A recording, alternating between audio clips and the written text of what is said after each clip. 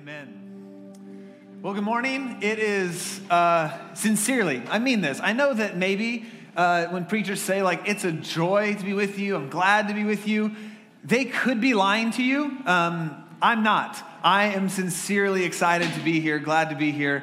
It is something that I was looking forward to all week. My name is Matt Hodges. I'm the teaching pastor over at the other Risen Church Northwest. And I have the honor of preaching to you guys this morning. Our text today is one that comes from a series that we're actually in over there. We're walking through the Sermon on the Mount. We had a huddle beforehand with the team, and I was saying we're crawling through the Sermon on the Mount. We started this many months ago, and we are almost to the end of chapter 5. So we're making our way through. But this was a text that I got to preach on recently, and excited to preach it here because I think that it is a needed one for us in our day and age, in our context. And it comes from Matthew chapter 5, starting in verse 38. And I just want to read it to you guys. If you have your Bibles, you can turn there, and then we'll walk through it and see what Jesus has for us this morning as our King. He says, starting in verse 38, "You have heard that it was said, an eye for an eye and a tooth for a tooth. But I say to you, do not resist the one who is evil. But if anyone slaps you on the right cheek, turn to him the other also. And if anyone would sue you and take your tunic, let him have your cloak as well. And if anyone forces you to go 1 mile, go with him 2 miles. This is God's word. I recently had the chance to go up to the Northeast. We went to Martha's Vineyard with my wife's family, and it was wonderful, most notably just because you could be outside and enjoy being outside. And that was just what you wanted to do. It didn't really matter what the activity was. It didn't matter what you had planned for the day. It was, hey, we're going to walk out the door, enjoy being not inside, and then go back inside at the end of the day when it's time to go to bed. That was something that we don't get to enjoy in these months here in Houston. So that in and of itself was wonderful. The other excellent bonus of being up there on the coast of Massachusetts was the seafood. It was glorious. And I know we're here in Houston. We're like, no, we know seafood, not like this. Lobster up there, clam chowder. Actually, I preached this recently at our church, and I was corrected. You don't say chowder, you say chowda. Apparently, to pronounce the end of that word is very incorrect to someone who's from Boston. But it was phenomenal. However, there was one component of the seafood that I just do not understand. And it was everywhere, and it was popular, and people would walk into restaurants just for this. And that is oysters. I don't understand it. I don't get it. I don't get the appeal of it. Look, and if you want to use your Christian freedom, your freedom in Christ to eat giant boogers, then by all means, you are free in Christ to do that. But I don't get why it's a thing.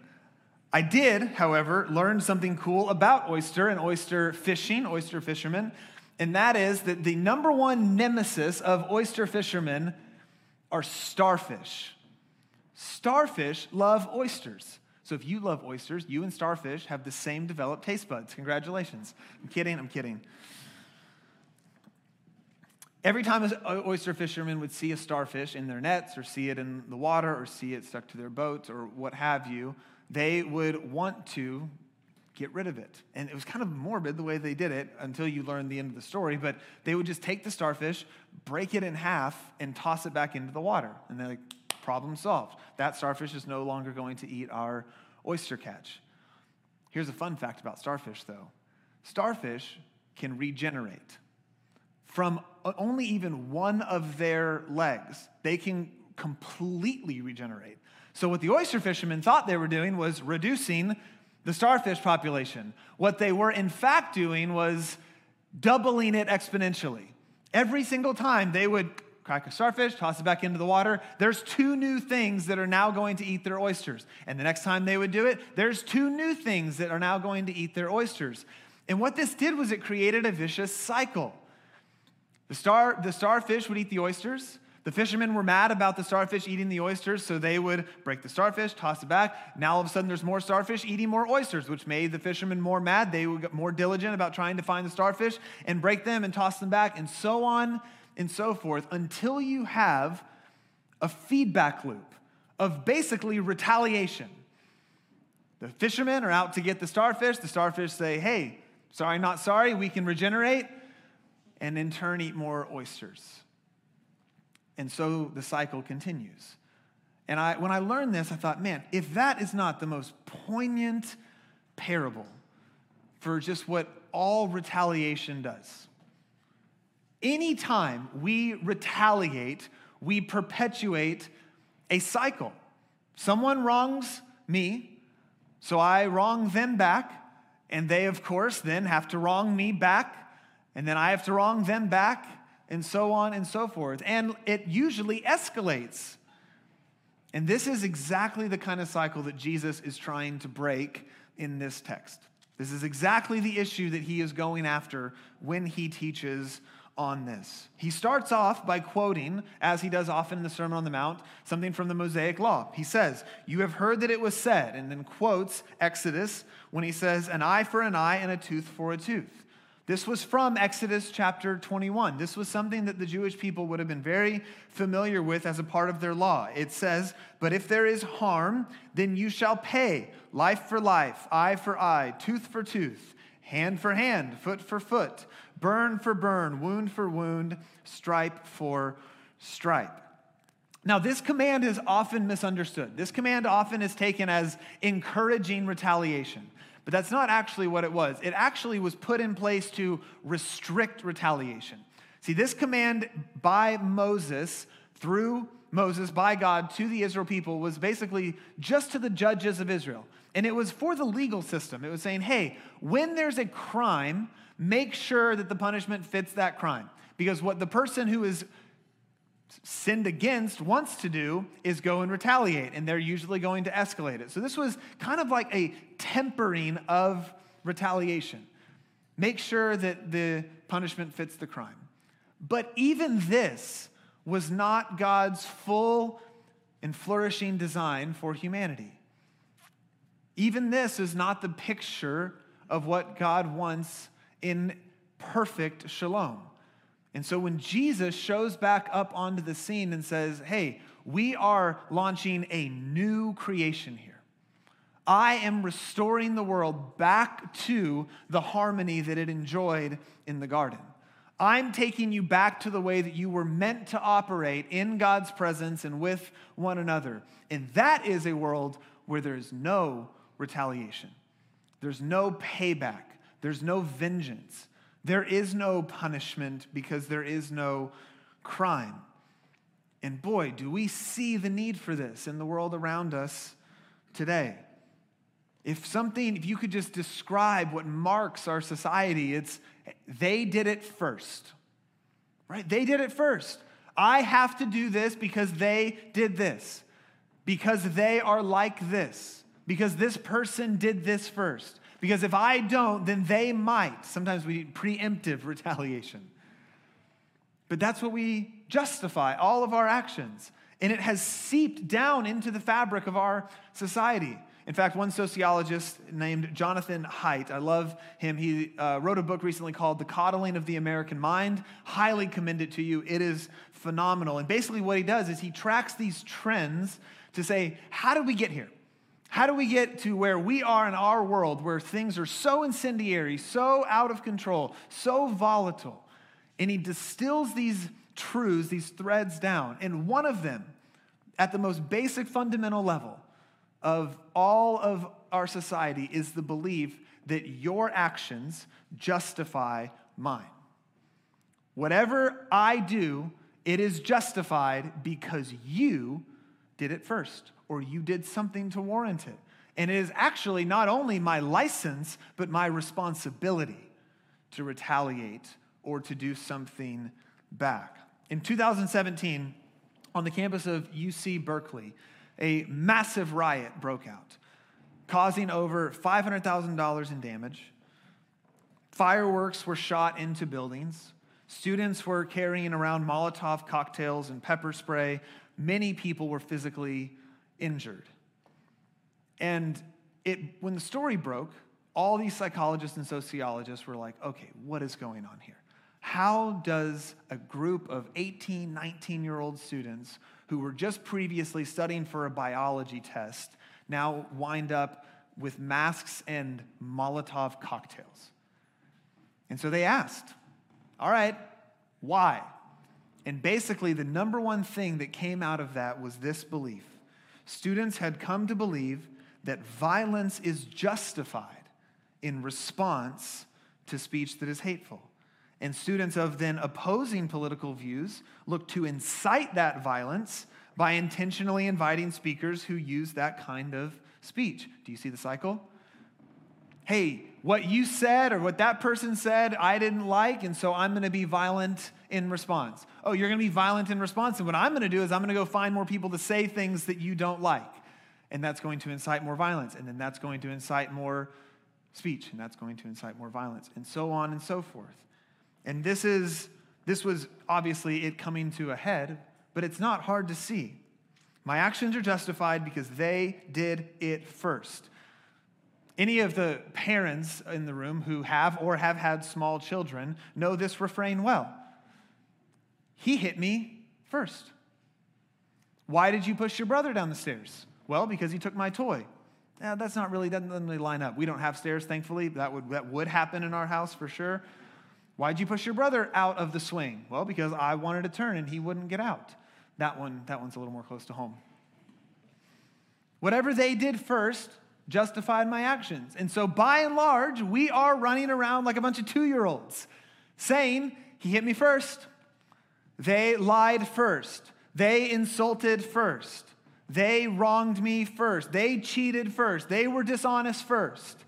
And so I then have to do it back. And Jesus is saying, once again, like he does all throughout the Sermon on the Mount, the world may run like this, but in my kingdom we do not.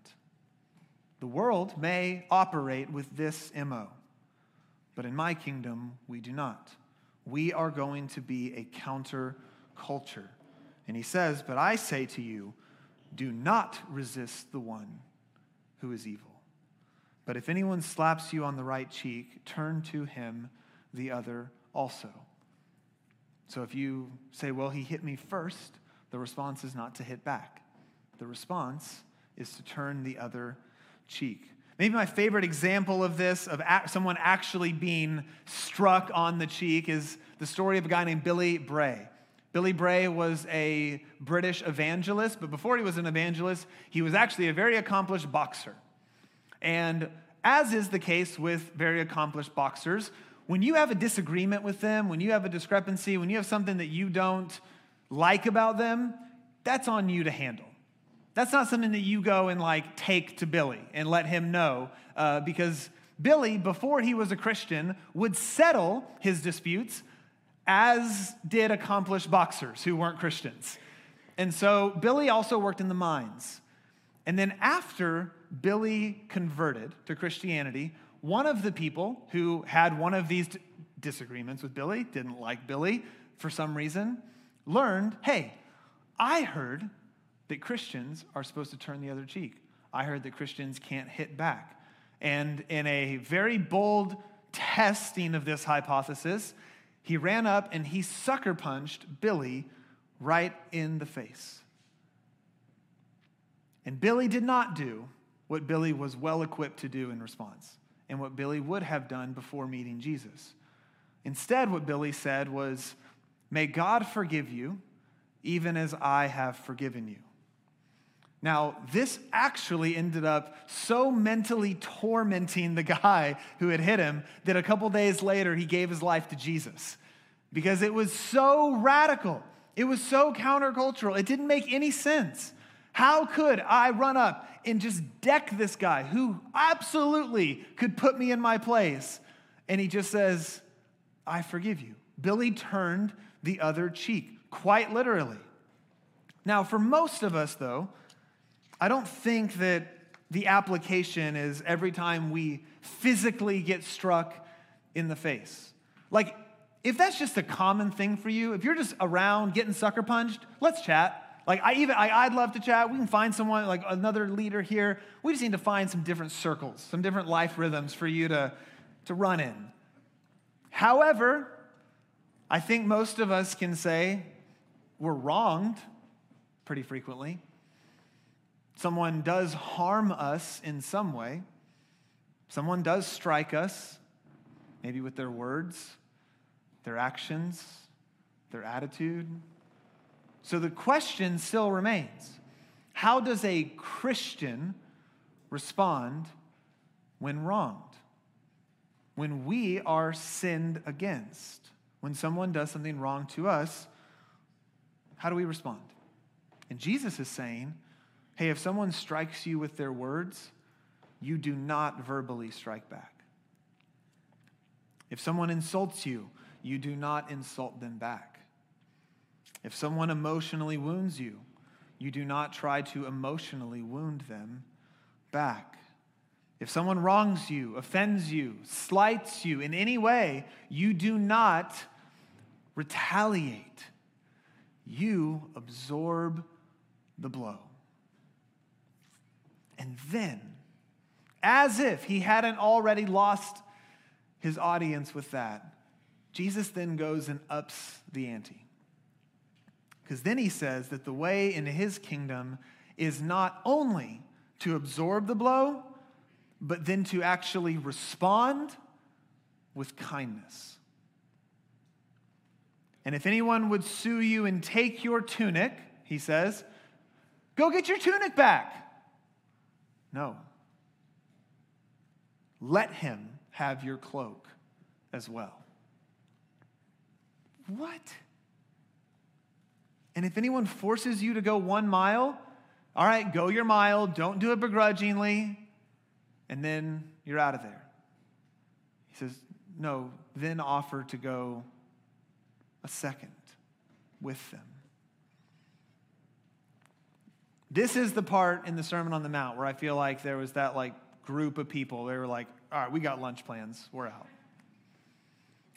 Because this doesn't make any sense. This goes against every one of our sensibilities.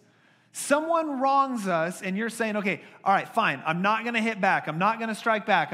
But now you're saying that I have to actually proactively respond with kindness, with generosity, with more grace. Grace is unmerited favor. I have to show them favor after what they did to me. Am I getting this right, Jesus? So now when someone verbally wounds you, it's not, hey, just don't spew back. It's, oh, you now have a responsibility to be kind in your words. If someone wrongs you, if someone wounds you, if someone offends you, now it's not, hey, just hold back. It's, no. How can you go serve them? This is hard. Mainly because Jesus just took away our loophole. See, when I was reading this and I was studying, I was like, no, this is fine. I got a loophole. You don't want me to hit back? I can do that. But guess what? I'm not going to hit back because I'm going to be way over there. I'll just avoid them. Can't hit back if you're not around them. Can't hit back if you just have some space. Can't hit back if they're not in your life. Someone wounds me, someone wrongs me, someone offends me, that's cool. I'm going to absorb that blow, and guess what? I won't strike back, but I'm going to need some space. I'll just withdraw. I'll just retreat. Because that's the other natural response, is it not? When presented with conflict, every human being, even down to the physiological level, even down to the chemicals that your brain releases in that moment, what are the two responses? Fight or flight. That's what you want to do. That's what your body wants to do. That's what your heart wants to do. That's what your mind wants to do. There's conflict. You naturally want to either fight back like full mama bear or ostrich head in the sand. And I'm just not going to deal with it. It's not my problem. I'll just be over there. I can just take it, and I'll take my leave, and we'll just have peace from afar, and we want to flee. And Jesus is going, oh, no. You come on back. See, in my kingdom, welcome to my kingdom, when someone wrongs us, we neither fight back nor run away. Neither fighting nor fleeing are options for those who are my followers. And this is hard. Because this, again, it takes away our out. It takes away the easy, okay. In my kingdom, we respond with love. And so I think we need to take stock. I think you need to ask yourself, sincerely, think about a time recently that you were wronged. I know it's not fun.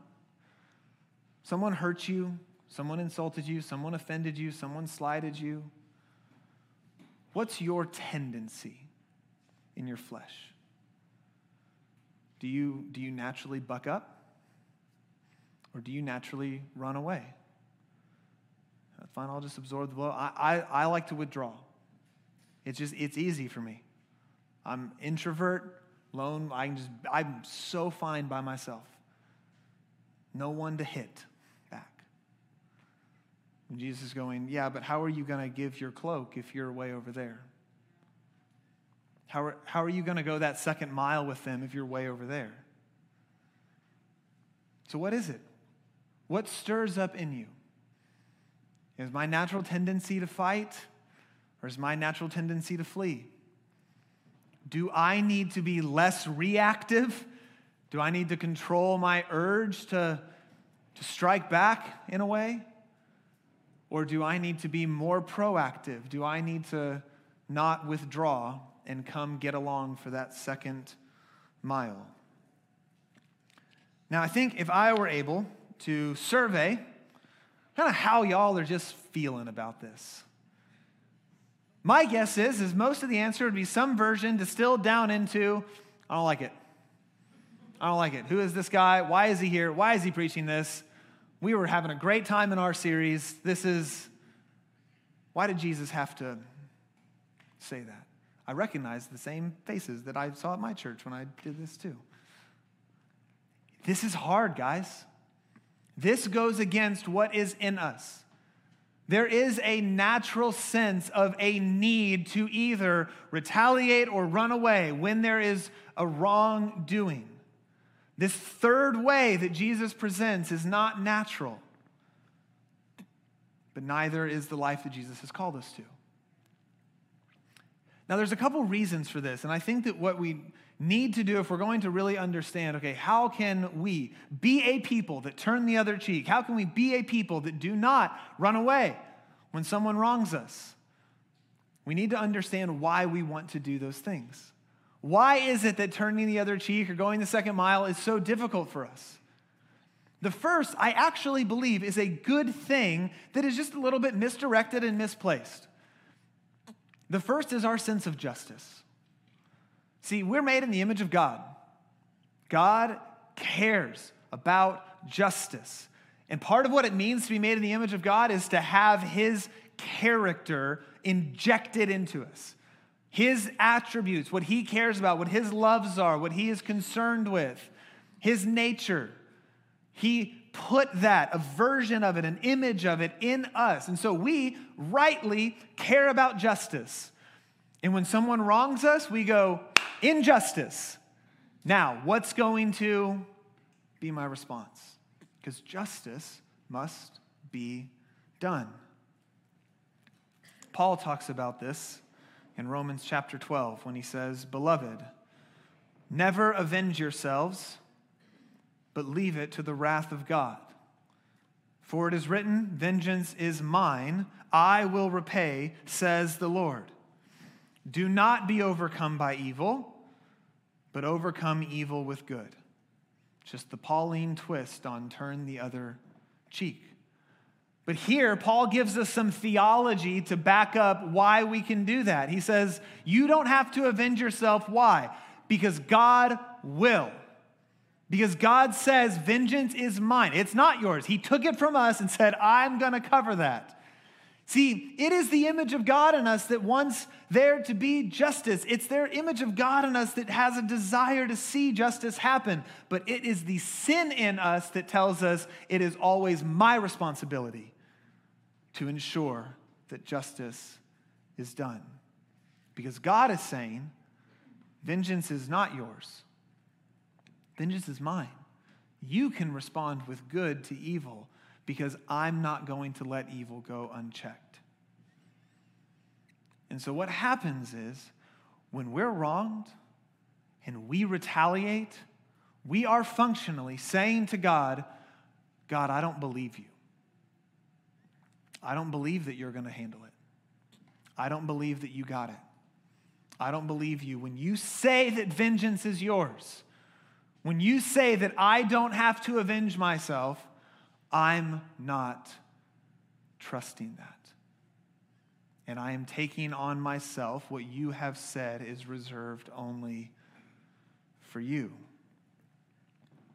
But what Romans 12 is telling us is that we can take a great deal of comfort in the fact that we know that every ounce, every millisecond of evil and injustice in the world will be dealt with by God. Specifically, it will either be dealt with on the cross or on Judgment Day. And that's it. That is the full scope of God's justice and wrath on all evil and sin. It will either all be absorbed by Jesus on the cross or answered by Jesus when he comes back. And so to retaliate, to take it on ourselves, is to say, I don't believe that those things are sufficient. I have to subsidize your justice, God. I have to supplement your justice by retaliating myself, by responding to wrongdoing myself. I don't trust that you will be just, God, so I have to be. The problem is that we very much love the idea that the cross is sufficient justice for all of the wrong and sin and evil that we do. That is a great comfort, is it not? That all of our sin, all of our wrongdoing to other people is sufficiently covered by the sacrifice of Jesus. It is propitiated for. And that is a great deal of comfort to us. It should be. But here's the thing. If the cross is sufficient for all of the sin that is committed by you, then the cross must be sufficient for all of the sin committed against you. And to believe that you have to retaliate is to say, the cross is sufficient for me, but not for thee. I have to supplement God's justice on the cross with my own actions of vengeance. We must believe that. You will never be able to turn the other cheek if you do not believe in the sufficiency of God's judgment, either on the cross absorbed by Jesus or on Judgment Day answered by Jesus when he returns. But if we do trust that, if we trust that God does have it and that he makes good on his promise, then we will not feel the need to avenge ourselves. Now, the second reason that we don't want to turn the other cheek and don't want to go the extra mile, second reason we want to retaliate or run away is because turning the other cheek wounds our own pride and our own ego. Here's why. When someone wrongs me, someone does something, someone insults me, someone offends me, that is an accusation against me. It's an accusation that I deserve to be treated that way. It's an accusation that I'm the kind of person that ought to be wronged that way. That I somehow, because of who I am, deserve that kind of treatment. So when someone offends me, it's saying, hey, they're saying to me effectively, I think you're the type of person that should get offended. I think you're the type of person that should be wronged. You deserve this somehow. So every wrongdoing is in some way an accusation against us. And so if we just take it, if we just turn the other cheek, if we just continue serving and continue loving, what it feels like is that we're agreeing with that accusation. We are capitulating to what they have said is true about us, that we somehow deserve to be wrong, that we somehow deserve the treatment that they are showing us. So why we want to fight back is to prove that accusation wrong. No, I don't deserve that, and I have something to say about it. I don't deserve to be treated like that, so I'm going to show you. I'm going to push back against that accusation, against that treatment. Because I'm not that kind of person. I don't deserve that. That is unjust. And so we have to fight back. We have to defend ourselves, right? We have to prove our innocence. We have to show them that they are wrong in their treatment of us. I don't deserve to be wronged that way. And if I just turn the other cheek, then it'll seem like I do. It'll seem like they're right.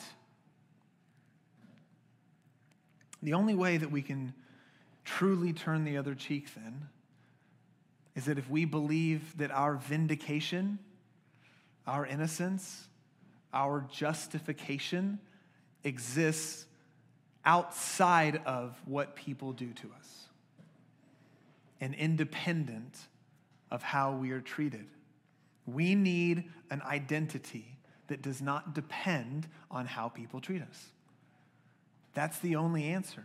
Because if you are basing your valuation of yourself based on the treatment of others, then you're always going to be trying to fight back.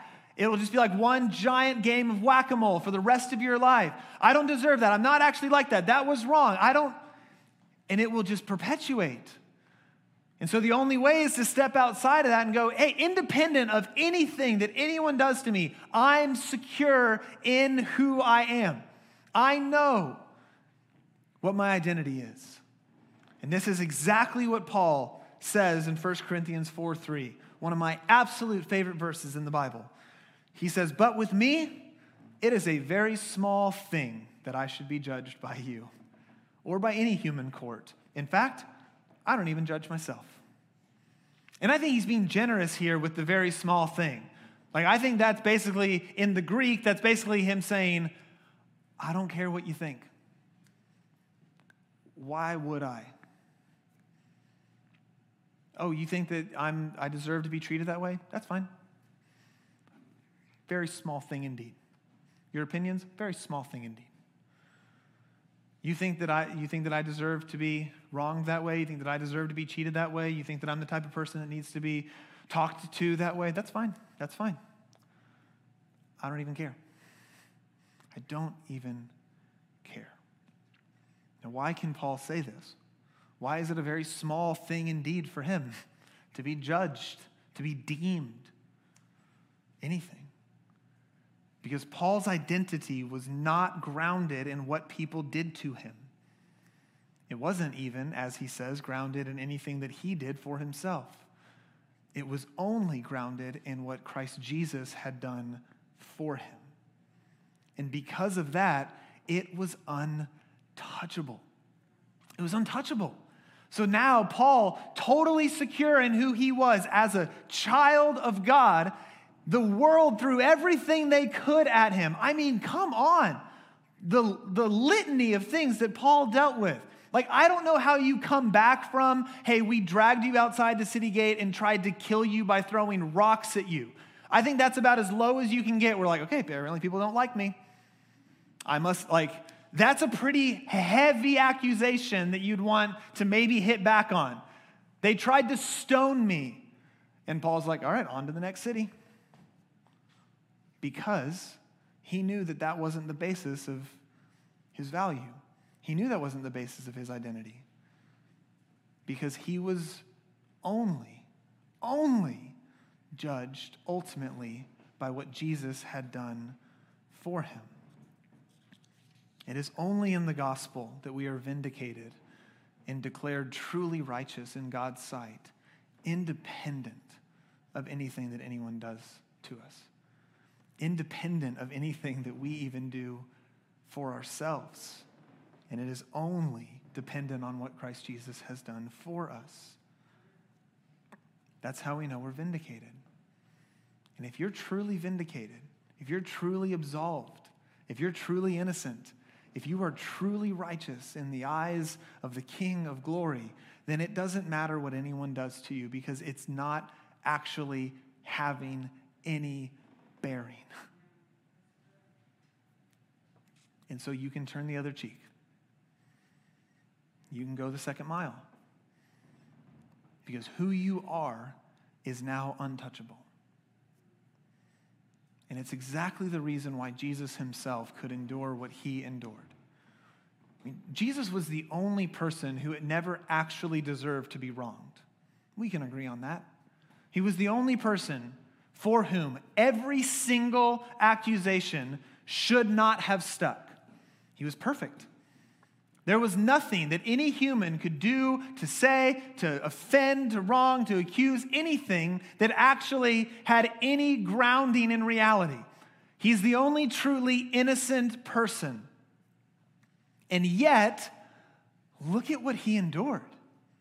Standing up there with Pilate before the crowds. I mean, imagine that scene. Imagine you're up there and a crowd of people is saying, "Crucify him. Crucify him. We want you dead." He could have proved his innocence. Pilate asked him, "So are you the king of the Jews?" "You've said that it's so." Totally secure. Then he goes to the cross, and he's getting mocked, spit on, shamed publicly. The centurions are saying, "See, he can't save himself. See, some king you have." Mockingly putting King of the Jews over his head. The thieves on the cross are saying, "Come on, Messiah. Do something. Get yourself down. Save yourself. Save us. Prove yourself." And he just stays there. Why? Because he knew his vindication was coming. Because when God raised him from the dead that Sunday morning, that was God's declaration over his son: "My Messiah is innocent. He did not deserve what happened to him. He is not who you thought he was. He is my son. He is the Christ, and he is the King of the universe. And I have proven that by undoing what you did to him, by raising him from the dead." That has to seep into our bones. Because, man, I tell you what, that is not how I would be. In my flesh, I'm up there on like publicly displayed and being accused, and someone's like, "Come on down, save yourself." Like, okay, fine, what you want? Like, that's in me. Because I feel the need to vindicate myself. I feel the need to prove myself. I feel the need to defend myself. Jesus didn't defend himself because he knew his ultimate defense was right around the corner. And by faith, his vindication becomes our vindication. Because his resurrection will be our resurrection. And on that day, when God, just like he did his own son, raises you from the dead, crowns you in glory, welcomes you into his presence, that is him saying, "They are innocent in my sight because of what my son has done for them. They are my children." And even death itself, the ultimate enemy, the ultimate offender, is going to try to say with one final blow, "No, this is who you are. You deserve death. You deserve separation from God." And he is going to raise you from the dead and say, "Nope. They're with me. They're vindicated. They're justified. They're pure. They're blameless." that has to sink in. Because when that sinks in, none of the other stuff that someone does to you can ever stick. So now when someone offends you, someone wrongs you, someone slights you, someone throws something, someone accusation at you, someone lies, whatever it is, you can, like Paul, don't even care. My vindication's coming. I'll be proven. I am just in the sight of my God. I am welcomed into his presence.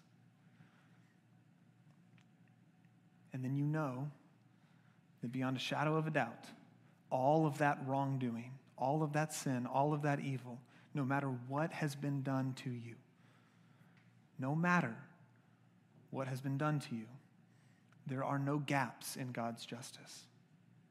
None.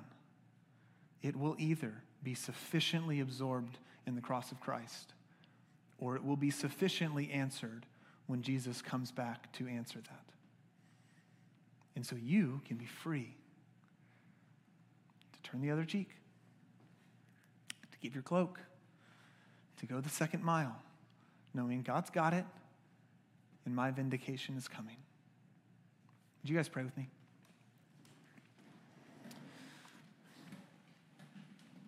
God, we thank you. We thank you. We thank you. We thank you for the promises that you have made to us in your word. The promise that vengeance is yours, that we are free to go the second mile. We're free to turn the other cheek. Precisely because what you have promised to do, and that is that you will uphold your justice. And God, we thank you that we do not need to prove ourselves, because you have proven our worth already in your Son. That while we were enemies with you, you died for us. While we were at odds with you, you loved us. You sought us. You saved us. And you have secured us in your presence forever. And so, Holy Spirit, help us, like Paul, just echo him and say, whatever anyone does to us, it's a very small thing indeed compared to the declaration that you have spoken over us in your Son, in the Messiah, in the risen King, Jesus, who is vindicated and who will vindicate us. We love you, we praise you, we ask all of this in his matchless and glorious name.